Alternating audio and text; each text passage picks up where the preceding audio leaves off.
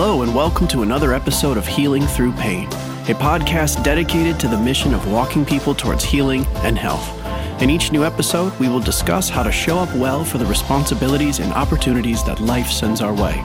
Here is your host, Stephanie West, a licensed practicing counselor in the state of Michigan, a teacher, and a professor who lives her life at the intersection of mental health and education. Thanks so much for following along.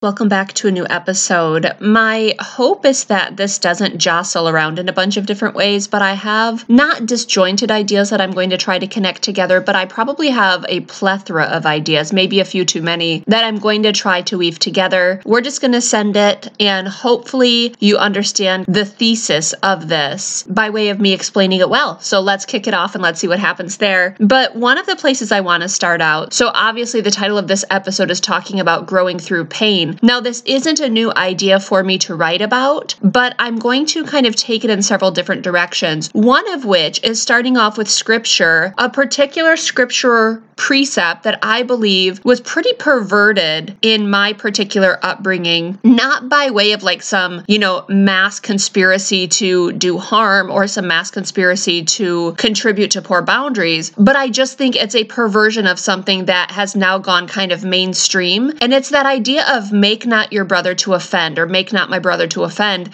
as a life posture. I do believe that that's a precept I want to walk out. I don't want to go around intentionally offending people. But I think it's a perversion of scripture if we are never taught wisdom and discernment in this area, because me having values and opinions and ideas is not in and of itself hurtful to other people. It's not harmful to other people unless I'm going out there and doing things in a way that are destructive. But boundaries are not in and of themselves harmful. And frankly, others being offended, that's theirs to hold. Now, I still have to be a valued and an integrated person, but the idea of prioritizing someone else's comfort or someone else's ideas over our own, or someone else's values over our own, that's a misstep. And I believe that was kind of taught to me and imposed on me at a young age. And it's taken me a long time to say, wait a second, I'm not going out intentionally being malicious. I also don't have to go out making sure I don't offend anyone ever. And I want to connect that to the big idea today of pain. So again, the name of my podcast, Healing Through Pain, I named that, a year and a half ago in the infancy of my own journey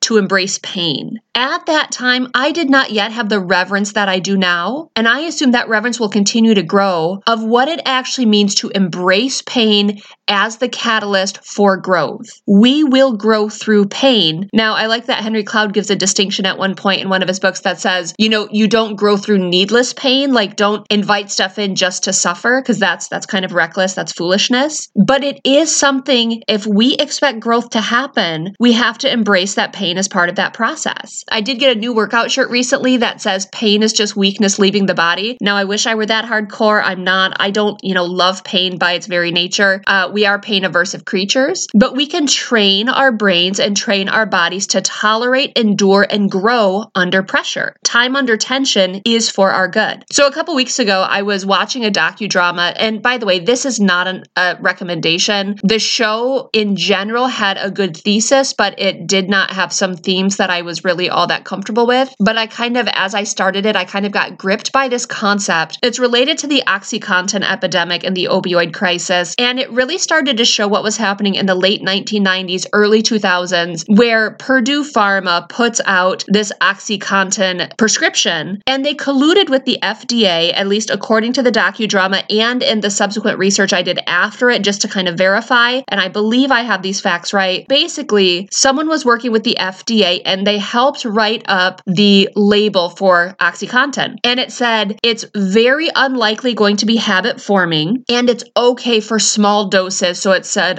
mild and moderate pain. This was an appropriate intervention. And later on, they retracted that and said, well, wait, this is actually for really high level pain. But at its infancy, OxyContin was sold as, this takeaway for pain. Now, as I was watching it, what was fascinating was watching the doctors disseminate the information to the client or to the patient. They would say to the patient, do you have pain? And they would hand them this prescription and they'd say, this will take away your pain. And then you see the conversations going on at Purdue Pharma where they say, well, wait a second, what about breakthrough pain? Because eventually someone might no longer benefit from a 5 milligram dose or a 10 milligram dose. And they said, oh, that's not a big deal. We'll double the dose. So they go from a 5 milligram pill to a 10 milligram pill. There's a 20 milligram pill that's manufactured. Then there's a 40 milligram pill, then an 80 milligram pill. And by the end, as we're getting into like the late 2010s, so like 2017, 2018, 2019, Purdue Pharma is working on a 160 milligram pill to help take away pain. And so we're sold this idea that you should not feel physical pain. We do not want you to have to tolerate pain.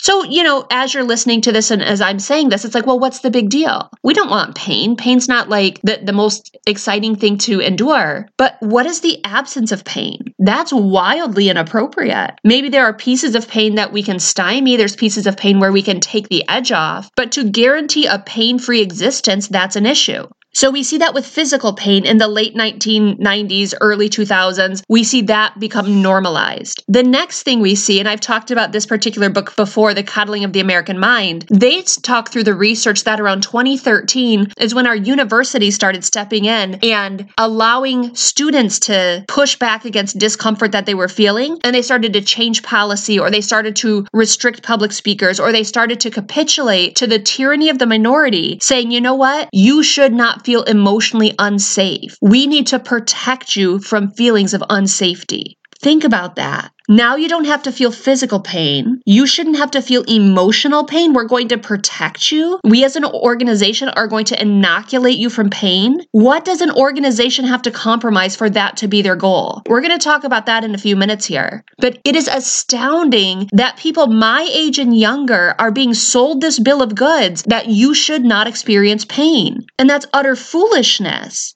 The other week, too, just as a tangible example, I was listening to the Joe Martino show, and on episode 217, he's talking about this very topic. He's talking about feeling uncomfortable. And in that, he cites the fact that his daughter is in, I think, like a public speaking class, if I'm remembering the details correctly. And one of the classmates is going to do a presentation or an opinion speech on managing ADHD without medication. And another classmate found offense in that and said, well, I take ADHD meds. I don't want to have to listen to this conversation. I don't want to have to listen to this topic. I'm uncomfortable because apparently you not taking pills is somehow going to be an affront to me who chooses to take pills, and I don't want to have to face the discomfort of that. Is that seriously where we're at? That kids should be allowed to leave classrooms because they don't like the topic going on because it might rub up against something that's not compatible with their particular comfort zone. That is ludicrous that other people's comfort is the metric for the values I get to hold or for the words that I get to say. Now, I get that there's tension there. I get that there's people who will use their words maliciously and who will do damage and harm. But that is the minority. That is a small subset of people capitalizing on the ability to incur harm or incur hurt through their words. But that is not everyone. To sell us a bill of goods that we don't have to be uncomfortable is absolute malarkey. Think of any time that you've grown. Trace back through your life. Do you have any success that's gone on that was pain-free? Have you ever engaged emotional healing that didn't involve discomfort? Have you ever engaged a relationship that is sturdy and strong that didn't include some sort of adversarial intersections? It doesn't work. Have you gotten a degree? Have you opened a business? Have you learned a trade? Short-term stress, long-term payoff. You have to endure the discomfort. Have you ever overhauled your finances or your physical health? Short-term stress, long-term payoff.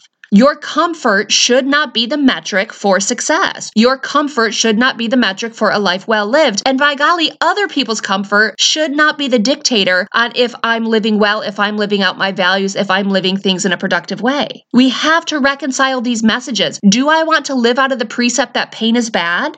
Do I want to live out of the precept that other people's comfort is more important than reality? What's the cost of that? If we seek a life of comfort, or if we capitulate to those who demand they live a life of comfort, what is the cost? So we start with the topic of pain and say, of course we're pain aversive, but yet pain has a payoff. But then we're even aversive to discomfort. I shouldn't have to handle my emotions. I shouldn't have to wrangle through things that are uncomfortable for me. The unfortunate thing is people actually build lives that eliminate most of the uncomfortableness. Can we actually call that living though? I've worked with some of these clients, and even more often, I sit with some of these people's family members who are being wounded consistently because someone in their life refuses to experience any type of pain. So my kids are not allowed to produce any sort of discomfort in me. My spouse is not allowed to produce any sort of discomfort in me. And those are the people who end up in therapy saying, I don't get it. The entire world revolves around this person, and it is so damaging,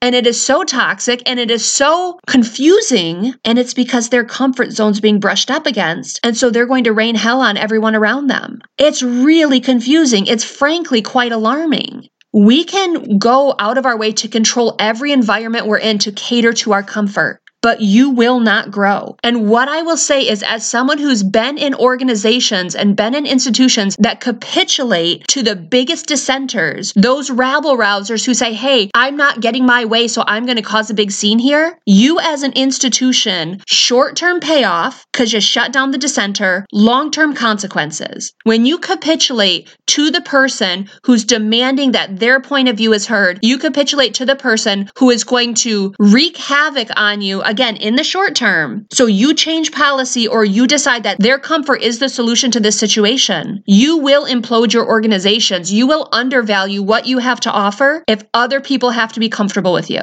I am so thankful that the counter message is out there. It feels like it's gaining traction. So there's, the David Goggins of the world, and frankly, he's an extremist, but he shows us what's possible if you decide to wrap your brain around the idea that pain is just pain. Do with it what you will, but it's just pain. Your discomfort is not the metric for what you can accomplish.